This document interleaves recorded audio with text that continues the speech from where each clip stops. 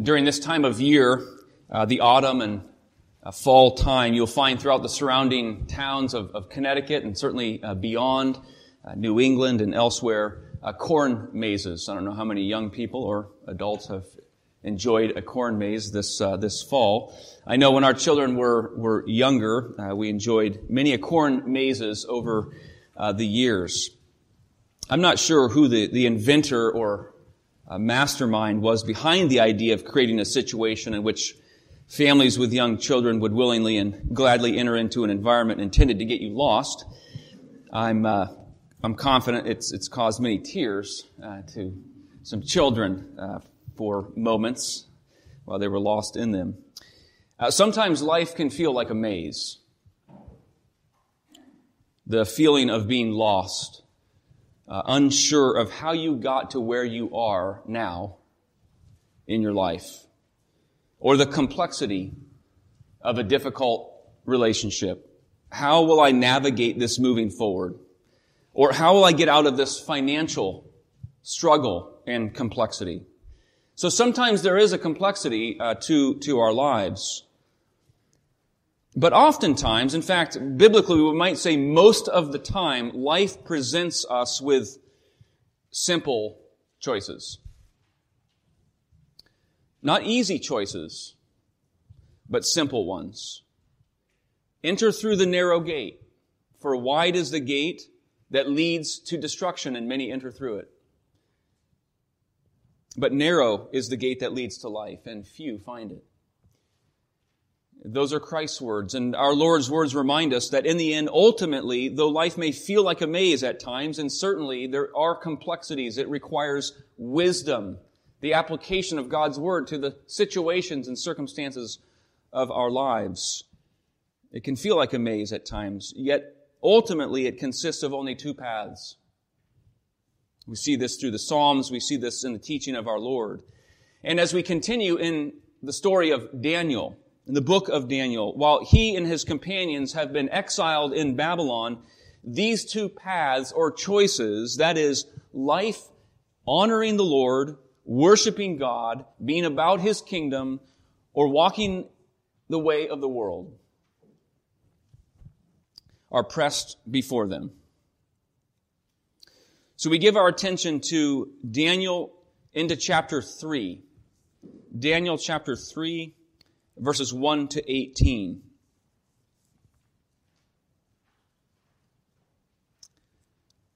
Listen now to God's word. Daniel 3, verse 1. King Nebuchadnezzar made an image of gold, whose height was 60 cubits and its breadth 6 cubits. He set it up on the plain of Dura in the province of Babylon. Then King Nebuchadnezzar sent to gather the satraps, the prefects, the governors, counselors, treasurers, the justices, the magistrates, and all the officials of the provinces to come to the dedication of the image that King Nebuchadnezzar had set up. Then the satraps, prefects, governors, counselors, treasurers, the justices, the magistrates, and all the officials of the provinces gathered for the dedication of the image that King Nebuchadnezzar had set up. And they stood before the image that King Nebuchadnezzar had set up. And the herald proclaimed aloud to all the people, "You are commanded, O peoples, nations, and languages, that when you hear the sound of the horn, pipe, lyre, trigon, harp, bagpipe, and every kind of music, you're to fall down and worship the golden image that King Nebuchadnezzar has set up. Whoever does not fall down and worship shall immediately be cast into a burning, fiery furnace." Therefore, as soon as all the peoples heard the sound of the horn, pipe, lyre, trigon, harp, bagpipe, and every kind of music, all the peoples, nations, and languages fell down and worshiped the golden image that King Nebuchadnezzar had set up. Therefore, at that time, certain Chaldeans came forward and maliciously accused the Jews. They declared to King Nebuchadnezzar, "O king, live forever.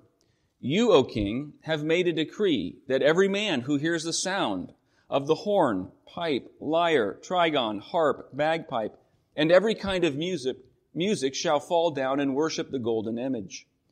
And whoever does not fall down and worship shall be cast into a burning fiery furnace." There are certain Jews whom you have appointed over the affairs of the province of Babylon, Shadrach, Meshach, and Abednego. These men, O king, pay no attention to you. They do not serve your gods or worship the golden image that you have set up. Then Nebuchadnezzar, in furious rage, commanded that Shadrach, Meshach, and Abednego be brought. So they brought these men before the king. Nebuchadnezzar answered and said to them, Is it true, O Shadrach, Meshach, and Abednego, that you do not serve my gods or worship the golden image that I have set up? Now, if you are ready, when you hear the sound of the horn, pipe, lyre, trigon, harp, bagpipe, and every kind of music, to fall down and worship the image that I have made, well and good. But if you do not worship, you shall immediately be cast into a burning fiery furnace. And who is the God who will deliver you out of my hands? Shadrach, Meshach, and Abednego answered and said to the king, O Nebuchadnezzar, we have no need to answer you in this matter. If this be so, our God, whom we serve, is able to deliver us from the burning fiery furnace, and he will deliver us out of your hand, O king. But if not, be it known to you, O king, we will not serve your gods or worship the golden image that you have set up. Having heard God's word, I want to begin with this statement. If one seeks to make their life about their faith, they may lose one or the other. If one seeks to make their life all about their faith, that their faith is going to permeate all of life, if they desire that, they may end up losing one or the other, their faith or their life. And we might think that sounds a bit drastic, but in some ways it's essentially what Jesus has taught us in Matthew chapter 16. When he said, if anyone would follow me, he must deny himself, pick up his cross, and follow me. For whoever would save his life will lose it. But whoever loses his life for my sake will find it. That is, you seek to preserve life, this temporal life, and also the old sin-defined life. In the end, you lose your life. Not only this temporary life, but life eternal in glory with God and in His kingdom. But you give up your life for the Lord Jesus Christ and His kingdom. That proves that that person has genuine faith.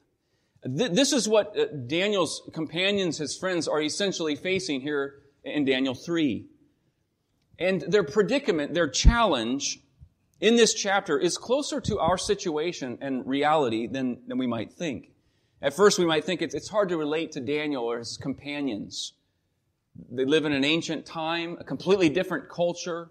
They've been exiled from their home. How can we relate? But what are they experiencing? They're experiencing something that all believers can feel and experience. And that is the pressure of a world, of a sin-saturated world, a human, man-centered world, and the necessary choice between two paths. The kingdom of God or the kingdom of self, the kingdom of the world. And you can see this pressure by stepping back and asking, what is King Nebuchadnezzar up to here?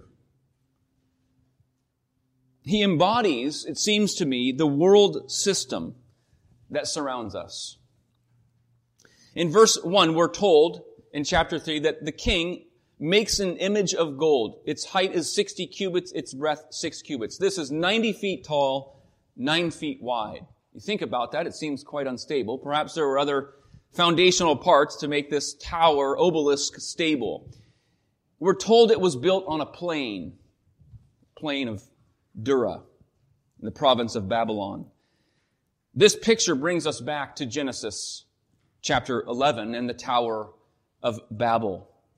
It was also built on a plain, following the fall of man in Genesis 3, the flood in Genesis 6, the corruption of mankind, and then people begin to populate the earth again. And they build this tower These are pictures of human arrogance at a high level. It's really a picture of seeking self-sufficiency, human independence, apart from the Lord. It's making a name for oneself. But the picture is rich with irony, because just in the previous verses, at the end of chapter 2, in the dream that was unsettling the king's mind, you recall Daniel made known to the king what his dream was and meant. And that dream centered on an image, a statue. Remember the description of the statue: the feet made of iron and clay, the legs of iron, thighs of bronze, chest of silver, and a head of gold. And Daniel explained each of these parts of this statue and image represent kingdoms that will come in succession. And that you, O king, are the head of gold. And Daniel said, the stone cut out of the image which will crush it and break it to pieces. When he said that, what did the king do? How did he respond? In chapter 2, verse 47, truly your God is God of gods and Lord of kings. There was an acknowledgement by the king of Daniel's God, the God of Israel. But so it is with many people. An acknowledgement of God, but there's not true faith in this God. It has not sunk deep into the heart.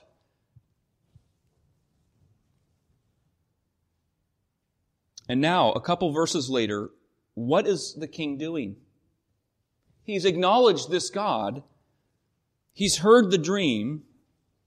Now, he's making an image of gold. This great tower to represent his own power and to which people would bow down and worship. It's almost as if the king, in a bout of amnesia, forgot the less pleasant part of the dream. The stone crushing, the rock crushing the image. This everlasting kingdom that will come, that will be ushered in. And he's only thinking about and bathing in the pleasant part of the dream. He as the image of gold. The head of gold.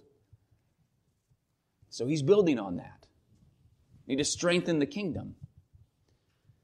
And there's an all-important principle here biblically at work. Man, when he is left to himself, by nature, will use the gifts of God, the Word of God, the grace of God, to build his own little kingdom.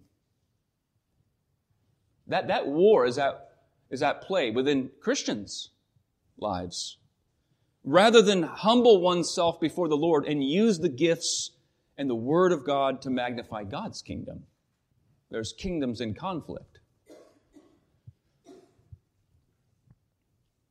Important question for us daily. Whose kingdom, whose reputation, whose name am I seeking to magnify?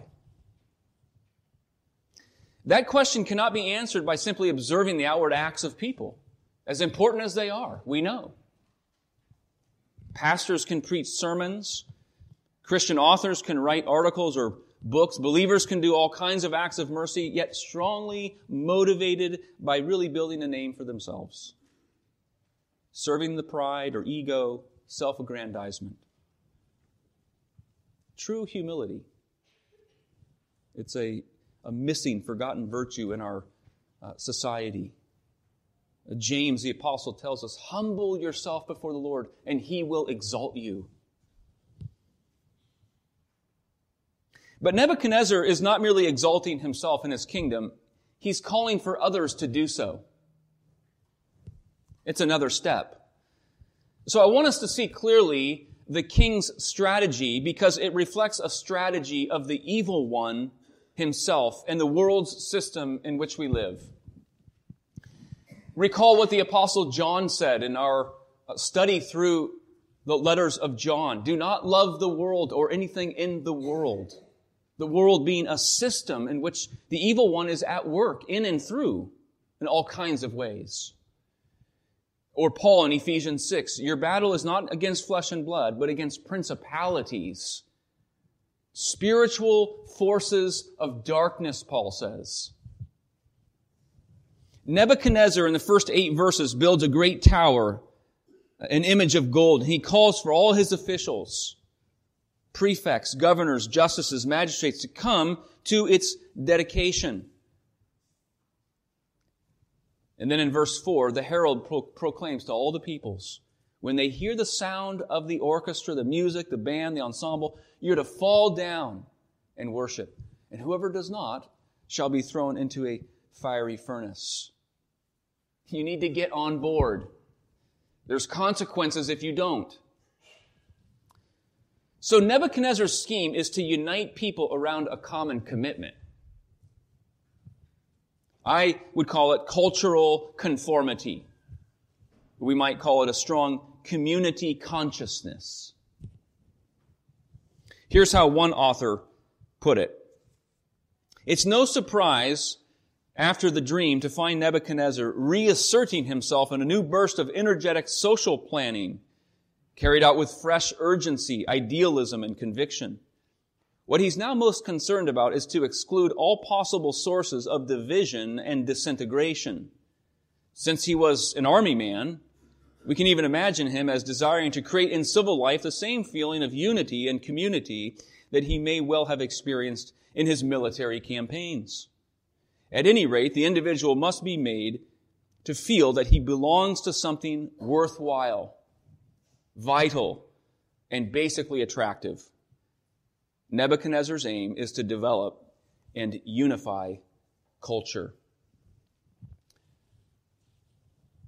Many are the ways that the evil one and the world system will seek to conform you and me to its norm.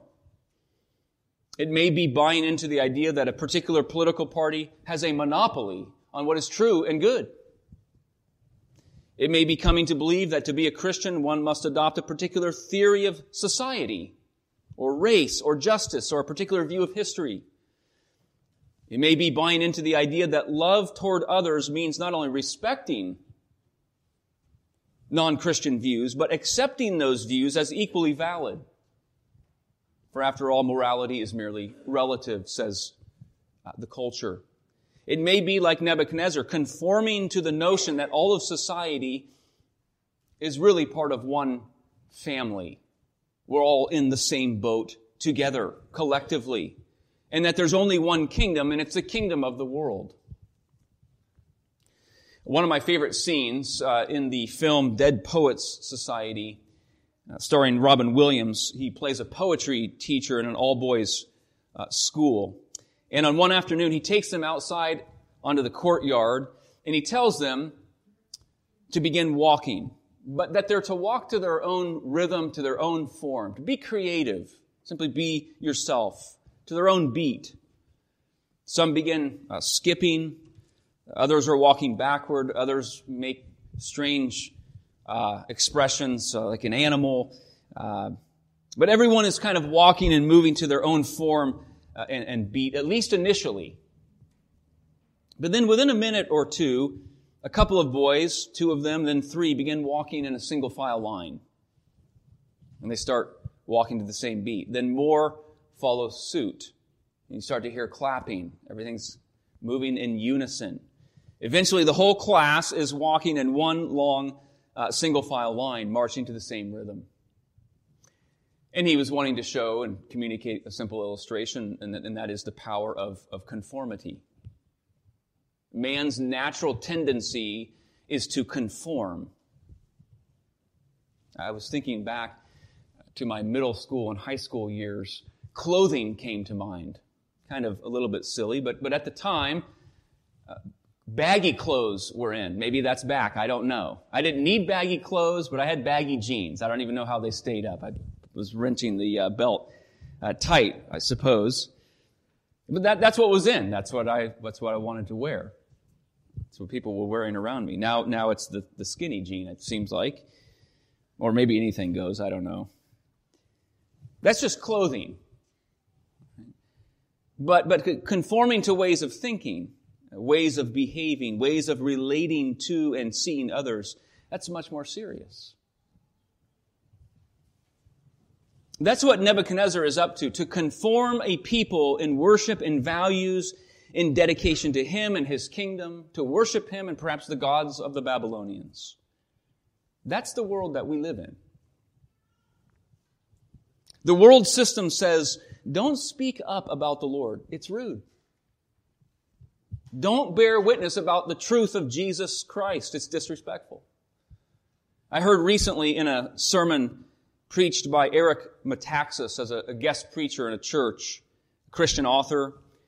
He said essentially these words. He said, we're living at a time when God in His mercy is allowing much to go to hell at the speed of light to wake His church up. It hit me.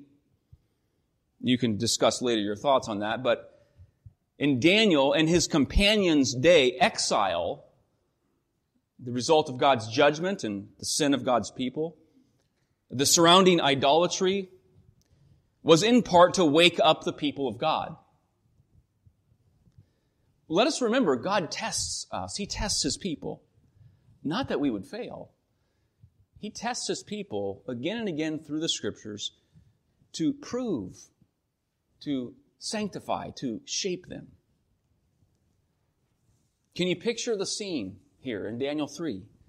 All the king's officials gathered 4 times, we read. Almost becomes humorous how many times this is repeated and emphasized.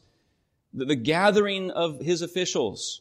It's to emphasize the pomp, the pageantry, the high esteem that is to be given to the king and his efforts. And here you have a sea of people. And what are they doing? Conforming. They're bowing down. Except for 3 young lads. Some think Daniel, he's not in the picture here. If you recall in chapter 1, those exiled were youths. Some think Daniel was 17, perhaps a teenager. These young men, their heads, they're standing tall. They're not bowing. You picture it, they're kind of sticking out. Not that they were trying to stand out, necessarily, but they would not simply bend to the worship and norm of the nation. Their devotion, their loyalty, their worship was to Yahweh alone. Because they loved the Lord. That's our greatest commandment to follow. Love the Lord our God. But we need to end on a couple of important points here. As these young men are on the verge of facing dire consequences for their devotion. First, this scene and the whole of Daniel as a book and story is not centrally about man's devotion or courage in the face of pressure. It's about that, but it's more than that. The story of Daniel and his companions, I think, is a miniature of the larger story of Scripture. Beginning in Genesis, as Adam and Eve are exiled from the Garden of Eden as a result of their rebellion and sin. Or God's people finding themselves in slavery or exile, if you will, in Egypt. Or the days of Daniel. The hope that God presents His people with is not their own courageous devotion. Again and again, through the Scriptures, it is a Savior figure, a Redeemer who will come to enter the darkest of exiles, one in which no one else could go. Death upon the cross to bear the sin of the people of God, to reverse the effects of the fall, to put death to death through resurrection, and to unite a people who would have life in Him. Daniel and his companions' predicament point us to the Lord Jesus Christ, in whom we have hope and life. It's pointing us to Him whom we read of throughout the Scriptures, like in Isaiah 42, a text that we will be giving particular attention to next week. Behold, my servant whom I uphold, my chosen in whom my soul delights. I have put my Spirit upon him. He will bring forth justice to the nations. He will not cry aloud or lift up his voice or make it heard in the street. A bruised reed he will not break, and a faintly burning wick he will not quench. Unlike the kings of Nebuchadnezzar or Cyrus, this king, this Savior comes with a gentleness to protect his people.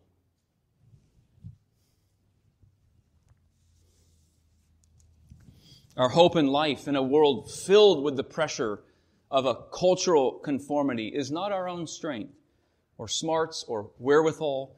It's life in God, life in Christ through His redeeming grace. And then finally, we should take to heart the kind of worship and devotion of these young men. Because it's without condition. When faced with the potential dire consequence of their devotion, this burning fiery furnace, and this question from the king, who will deliver you? They don't know whether they will be delivered from the furnace, ultimately. But their allegiance to the Lord is greater than escaping pain by conforming to the pattern of the world. Might those words, those last couple verses, be our heart's desire? What is reflected in our hearts? If this be so, O King, our God whom we serve is able to deliver us from the fiery furnace. He will deliver us. But if not, be it known to you that we will not serve your gods or worship the golden image that you have set up. John Calvin, the Reformer, his life motto, it comes from a letter that he wrote to a friend. I'll just close with this one line. This was his life motto. I offer my heart to Thee, O Lord, promptly and sincerely. I offer my heart to Thee, O Lord, promptly and sincerely. Let's pray together.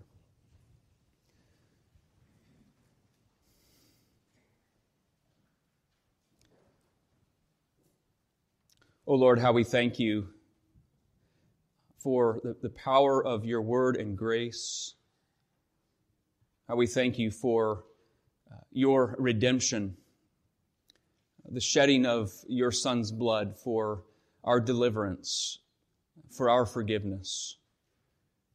And how grateful we are, O Lord, that You have made known to us Your kingdom, Your kingly rule, who You are as the Creator and Redeemer, the one who sustains and gives life.